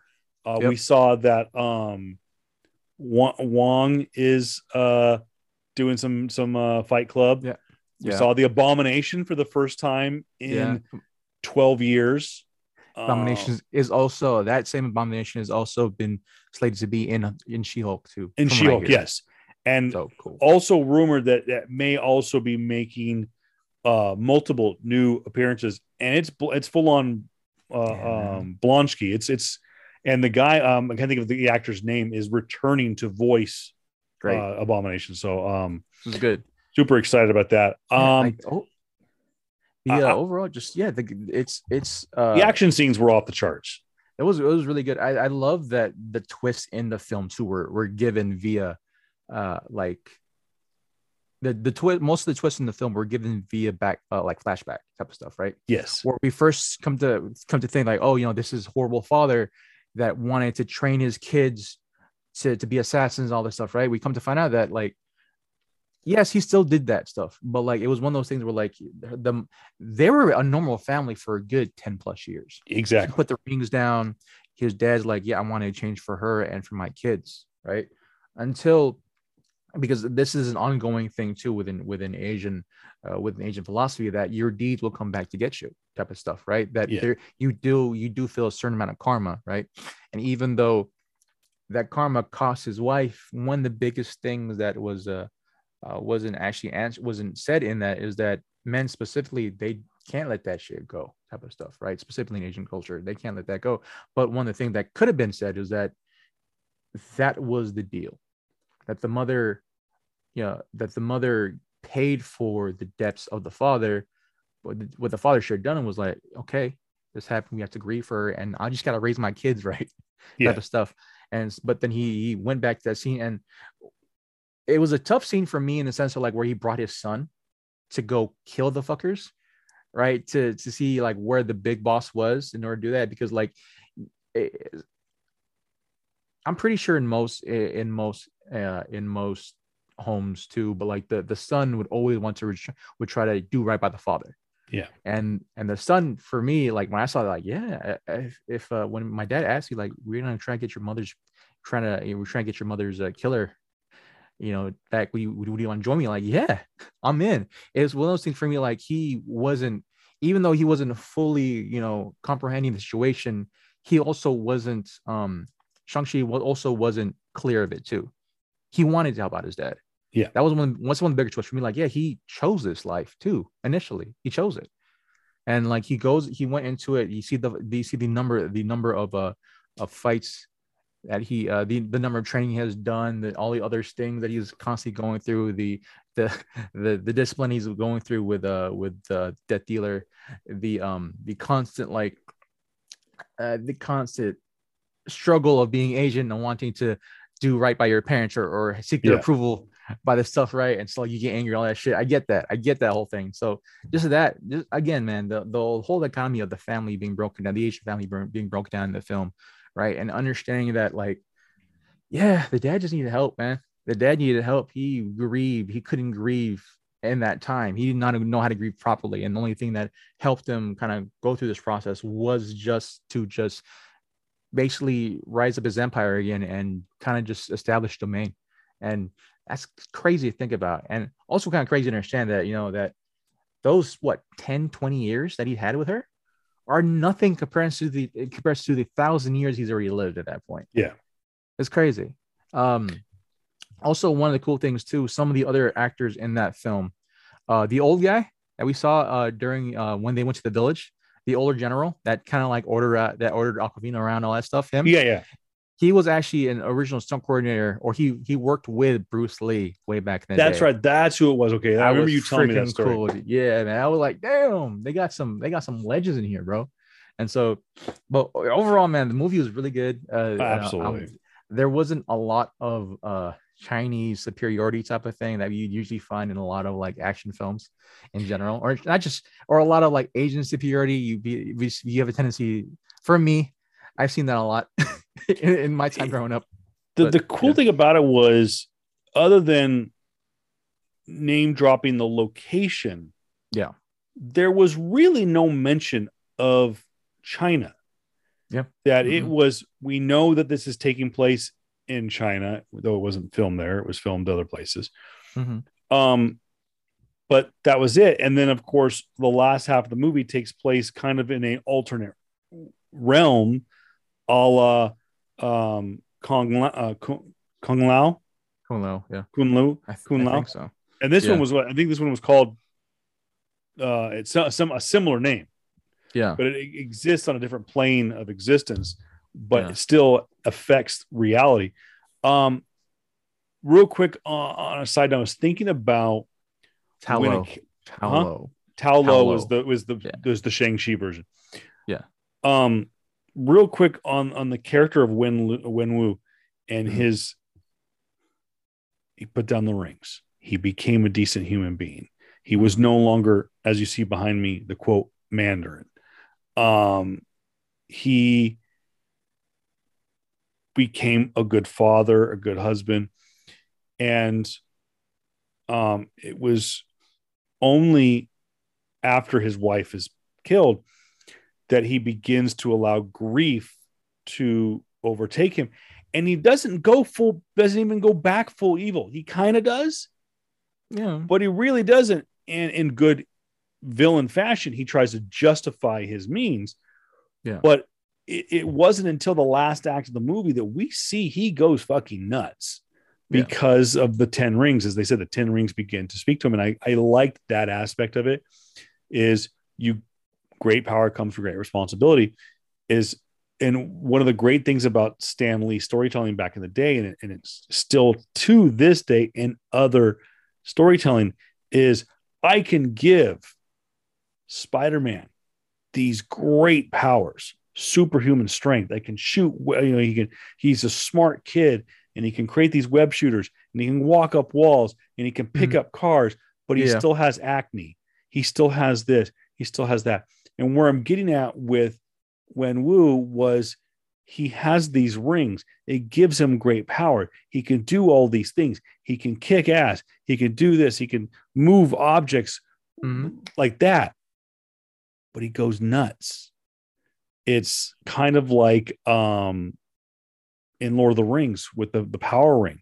You can use it and disappear and go into that shadow realm. But guess what happens? Just like it does with Schmeagol with the Gollum, is he transforms. People don't realize Gollum was originally a hobbit and he goes nuts because of the freaking ring.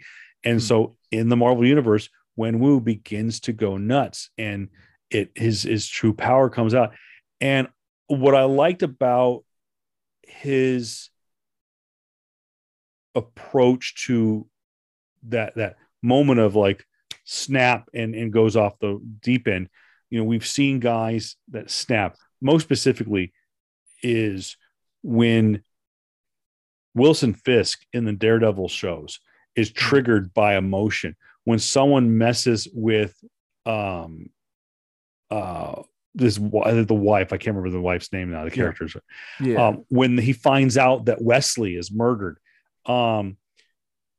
he goes 0 to 60, but you could see it bubbling in him. Wenwu was more methodical and it played out, and it festered a little bit, but he was so devious, but at the same time he was so psychotic because he was hearing voices and the rings were speaking to him. And I think that's one of the aspects, and to tie into the post-credit scene where we see Katie and Shang-Chi meet with Wong, Captain Marvel, and Bruce Banner, non-Hulk Bruce Banner, by the way, which will be interesting to see how that plays out in She-Hulk, is the rings are of an item of unknown origin. They don't know where they came from. So we don't know the damage that these rings are doing. What damage did it do to Wenwu and whatnot? So I feel like that is a possible scenario that might work out. I still feel like even one of my biggest things for me was that that was done wrong for me was, of course, the actual evil villain in the film was that huge ass soul sucker, which I felt like was played in there. And the soul sucker was talking through their 10 rings to Shang-Chi or no, to Wenwu. Like I just feel for me, man, like just like the guy was going through a lot of grief. That's it. Absolutely. Like, he was going through a lot of grief. And like for those who watch Castlevania, right, the Netflix show, the anime series, like the very first episode, you understand why he did the things he did, because grief can take some crazy freaking forms. And that grief definitely for guys has gone to the root of toxicity in this sense, like physical toxicity. And so like there is a point to be said that there is the Ten Rings can play a huge part in his devolving of his mind and just his overall emotional landscape. But I do feel that a lot of that is a tribute to the freaking soul sucker, which was for me one of the worst parts of the movie. It was cool, don't get me wrong, but like it's not that bad. But it's probably the worst part of the movie for me, where it's cool. You see, we kind of did this whole thing, this Marvel thing, of like we showed the villain in a new light, so we don't really want to necessarily kill him, right, or kill this villain. I like them, but we have to kill something. We have to show an actual big bad, and this big there bad has to be a villain. This 10,000 or even older million year old freaking being that came across the stars and sucking out souls type of stuff. I'm like, oh, okay. But there is a point to be made that it's possibility that the 10 rings are of unknown origin, could be degrading Shang-Chi to a certain extent, where it could affect his mindscape.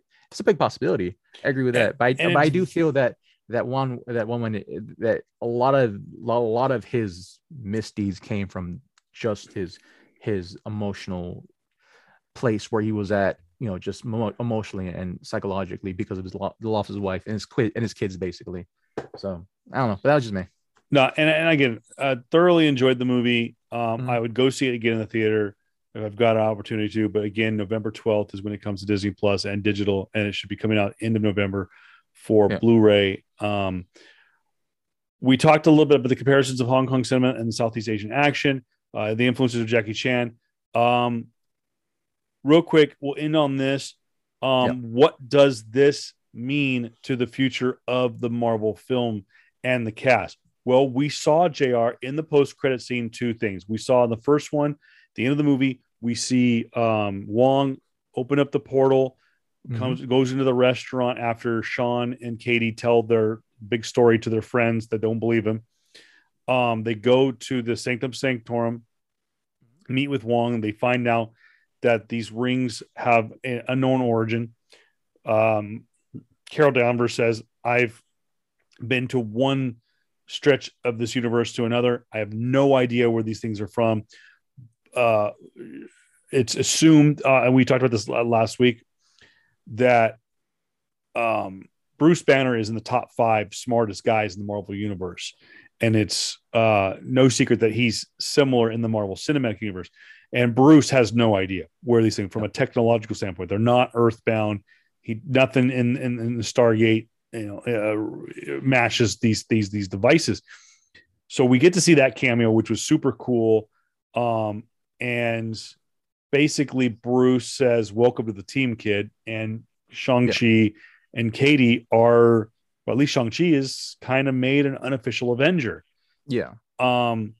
Post-credit scene was a little bit more mysterious. We see Xiling, the sister, back at the headquarters of Wenwu, the headquarters of the Ten Rings. She's kind of, it looks like at first that she's taking on the posters from her show, from her room. And then all of a sudden her friend says, "Okay, it's time." And she goes into this courtyard and she's not dismantling her dad's empire. She's rebuilding it and making it stronger. You have men and women fighting against one another. You have exactly what she wanted. And then she sits upon the throne that is sitting right there behind me. If you're watching the YouTube version, the picture of Wenwu sitting on the throne of the Ten Rings, she sits on this throne with her friends on each side, including Razor Fist. And then you see her, like I said, take her place, fade to black. Not Shang-Chi, not Katie, not Wenwu, not Xiling. The Ten Rings will return. So we get that stinger that we've seen. Iron Man will return. Captain America will return. The Guardians of the Galaxy will return. Thor will return. Loki. The Ten Rings will return. And that was both like exciting and ominous at the same time. I like that ending. What does that mean? All bets are off, bro. We know that the Ten Rings themselves, the physical Ten Rings, are something's sketchy about them. They're alien. What do these mean? Where does this power come from? The organization, the Ten Rings, now led by Xiling, is it good? Is it bad? What does it mean? And we will find out hopefully sooner than later. Like I said, JR mentioned before, it's not been official yet, but it is a far gone conclusion. This movie is getting a sequel. Yeah. It easily will. I feel like for me, the Ten Rings, it's just my own personal theory. I feel like for me, the Ten Rings is going to be somewhat similar to like, kind of like a backer for Shang-Chi, in the sense of like, like what the I like your theory on this. Sorry. Yeah, like let's say what's the criminal organization, the ninja organization that is actually currently trying to fight against that Daredevil constantly fights against? The hand. Stick. The hand, right? Yeah. Let's say if Daredevil got in control of the hand, but he still wants to be a superhero, that's like the hand backing up, like being the front runner, like to give him all the cash, right? Type of stuff. I feel like that's what's gonna be like for Shang-Chi, where like he needs to get to places, right? Yeah. Yeah, Macau. That's where the original just came into my head right now. I apologize, but the original the fighting organization that his sister owned was in Macau, Okay. China, I think. Yeah, but Yes. Yes. so let's say if he needs to go, if let's say if Shang-Chi needs to fly back to Macau or needs to fly to anywhere else in the world, is he just gonna randomly have money? Well, You he's know, an Avenger now. He's gonna have. He's gonna have sure, that. But possibly, but you can't. Oh, but you can't always rely on. You can't always rely on Hong to like to transport shit to wherever you need to go, right? yeah, So that's what I'm thinking. Like the way that Tony was to the Avengers, I feel like Ten Rings will be in a certain regard to Shang-Chi. to Shang-Chi. Again, granted, it's his sister. She's gonna do whatever the hell she wants to, as she should. She might go conquer wherever, or she might just have bigger, better fucking fights to light cast. I don't know. JR, But you yeah, had brought up this theory about right after we saw the movie yeah, was maybe um the Ten Rings led by Jiling hmm, is going to be an organization that is not 100% good, hmm, but it's not 100% bad. yeah, And that they are someone that they're an organization that monitors the same villainous activities that Shang-Chi is going after. So you possibly. have two organizations. You have Shang-Chi, an Avenger, but still, a good guy in his own right, a superhero in his own right, observing the same criminal activities that the Ten Rings are, and maybe there's something that Shang-Chi goes up against that he just can't do, and he Yeah. goes, you know what? I know to stop this bad guy, I have to kill him, but I can't kill him. Hey, Ten Rings. So maybe they become the organization to Oh. do Shang-Chi's dirty work. That Huh. they'll go where he can't go mentally, emotionally. That's something to show. Let us know in the comments below. By the way, Hmm. if you're a Spotify listener, we're going to start adding some cool features. This just got added from Anchor. So if you're Hmm. on our audio version, we're going to add a weekly Q&A question, and also there's going to be a survey, a little poll, fan poll, and we'll come up with something. I'll let JR come up with one, but that's exclusively to our Spotify listeners. Hey. You can actually interact with the show by answering our Q&A question of the week, Yep. and also get involved with our poll question. Our poll question on our last show, which was episode 8 of What If, was Hmm. what's your favorite fight scene from What If? Go over to the Spotify, our Spotify channel, Hmm. and which is just look at PS Comics I Love You and find the bonus episode of episode 8 of What If, and also let us know in the comment section. There's a Yeah. Q&A question, so go over there and we'll have some for this episode as well, and whatever future ones. Wrapping things up, JR, Yep. what your opinion is more on where this falls in the Marvel Cinematic Universe, or you kind of said there with your theory. Where does this land in JR's top list? Now, counting Shang-Chi, we are now up to 25 films. Where does Shang-Chi and the Legend of the Ten Rings rank amongst the top 25 Marvel Cinematic Universe movies? I think for me, it'll just fall below a top 5, but it would be like in top 8 for me. I don't know where specifically, but it'll be in top 8 for me. I've got it as my number 9. Hmm. For context, my top 10 Marvel Cinematic Universe movies. Ant-Man number 10. I love Ant-Man. I think it's a great film. Shang-Chi and the Legend of the Ten Rings, Doctor Strange, Yep. Spider-Man Far From Home, The Avengers, Iron Man at number 5, Guardians of the Galaxy at number 4, Avengers Endgame at 3, Avengers Infinity War at 2, still holding tight at number 1, really don't think you can really beat it is Captain America: The Winter Soldier. Such a good story. Yeah. Shang-Chi and the Legend of the Ten Rings, to me, it did a lot of things right. Acting overperformed, hands down. Writing was good. Cinematography was great. Yep. The choreography was great. Costumes were good. I give it a solid A-. It's not an A+ film, but it's an A-. But I will say one last thing, JR. So save the best for last. We were privy to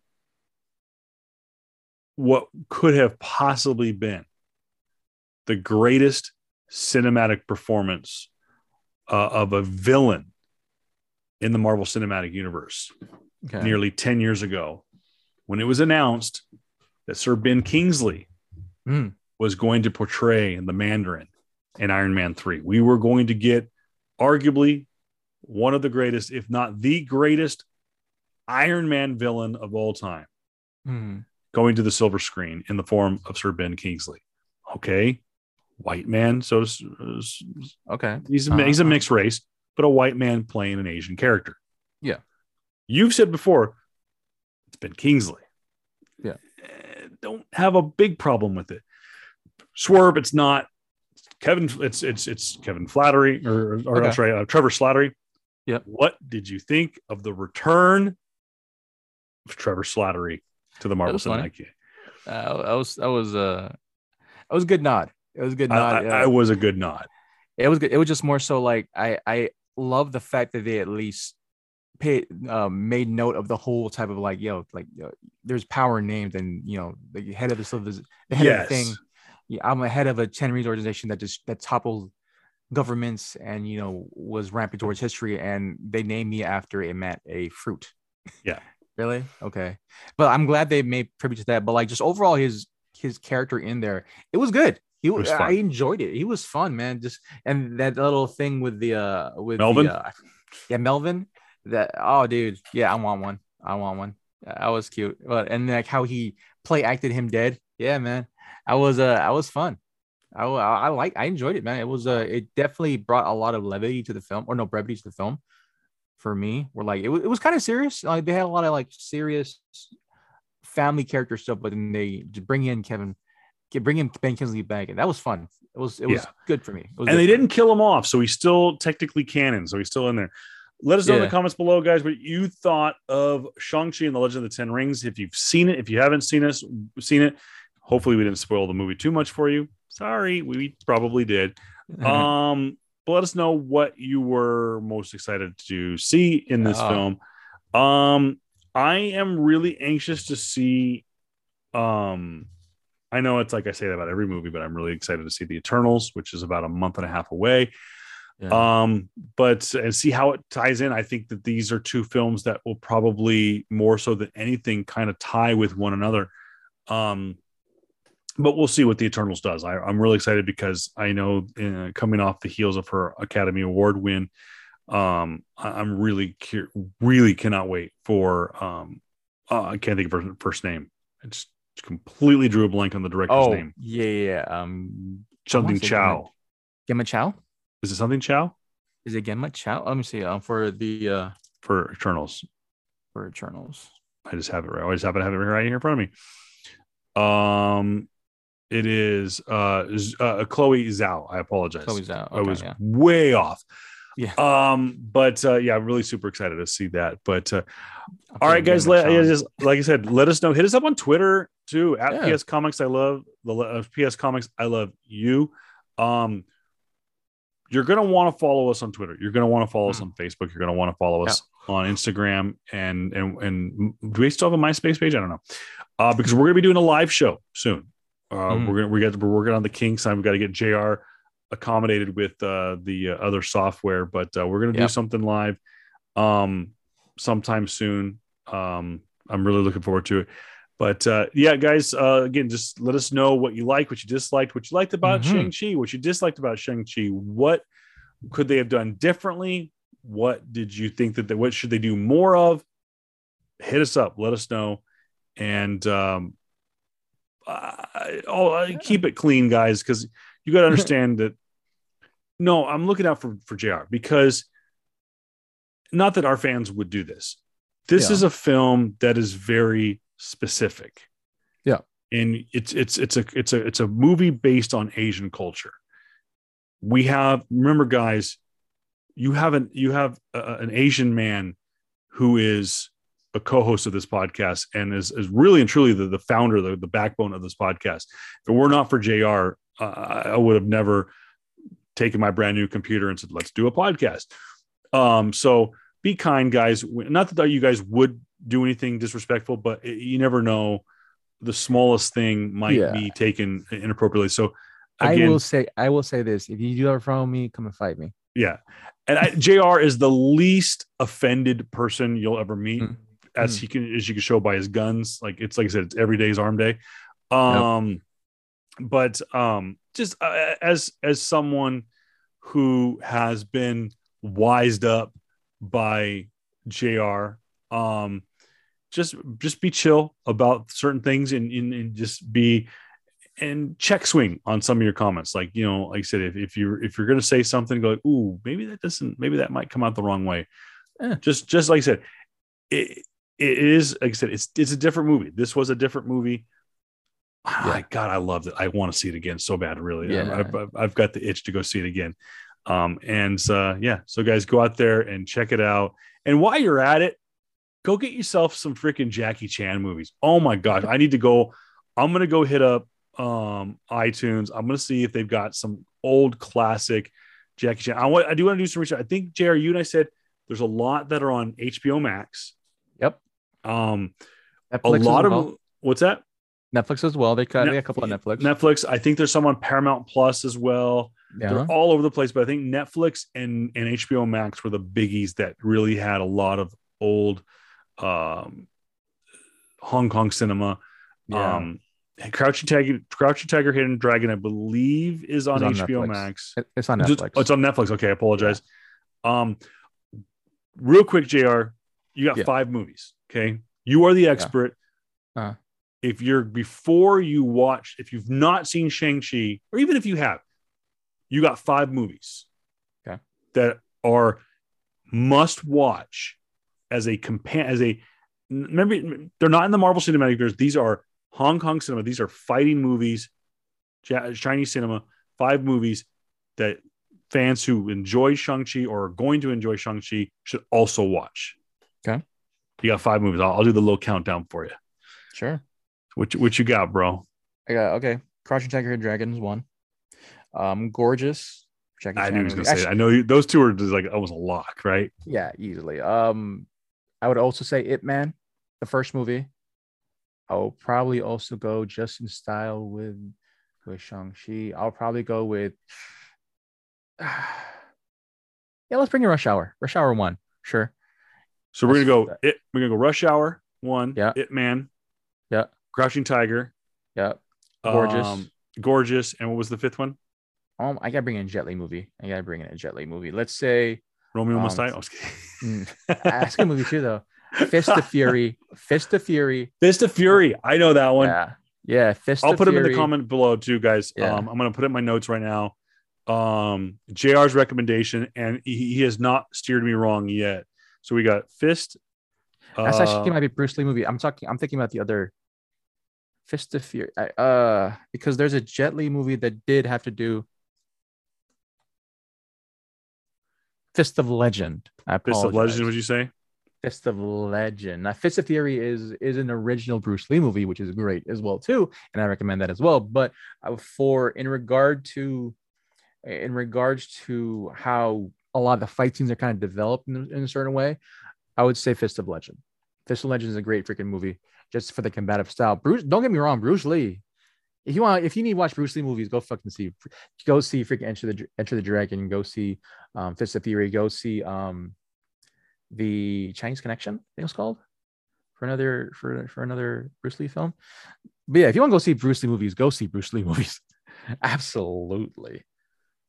But for So those 5 right now, yeah. comparisons to Shang-Chi, it would be Fist of Legend. So if you want to do a little Shang-Chi block party and you just can't get enough of it, but you don't want to go full Marvel deep dive and you want to go fighting Chinese cinema, really enjoy some good flicks. And I can attest. I mean, Crouching Tiger, Hidden Dragon, Academy Award winning film, Rush Hour, massive blockbuster film, cultural phenomenon film, Fist of Legend, haven't seen it. I'll put it on the list. It Man, I've heard nothing but good things about that movie. Yeah. And obviously my man over here has been spitting about Gorgeous for so long. I think those are 5 solid films. I'll put them in the comments below if you didn't get to, if you can't remember, if you don't want to rewind and whatnot, but I'll put them in the description rather, for you guys to do through. To kind of peruse through. All right, guys, thank you so much again. At Voice of Reason 23, JR, also not JR Comics 42. Some bent Marvel comics coming soon. Fresh out of Random House. God. So, and by the way, support your local comic book store, whether it be Asylum, Desert Oasis, or Interstellar. And by the way, guys, real quick, as someone who has now had not 1, not 2, not 3, not 4, not 5, but 7 items go back order on Amazon between Funkos and movie props and Marvel Legends items. Get your Christmas shopping done now. And I highly recommend going to Comic Asylum and just get whatever they have in stock, because things are getting a little scary out there when it comes to shipping. So we'll talk about that. Sneak peek about this weekend. We have the season finale bonus episode of What If, and JR, I think we're gonna have to do this. It is that time of season again. You know what's happening this weekend as we're talking?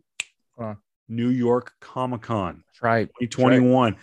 So we will bring back the Wrath of the Con 2021 edition. And we are just around the corner from Fandom and not Prime Day, Disney Plus Day, November 12th. So we got a lot of stuff to come up. Thank you so much. Be kind to one another. Wear your damn mask. JR, as always, my good boy. Peace. All right, man.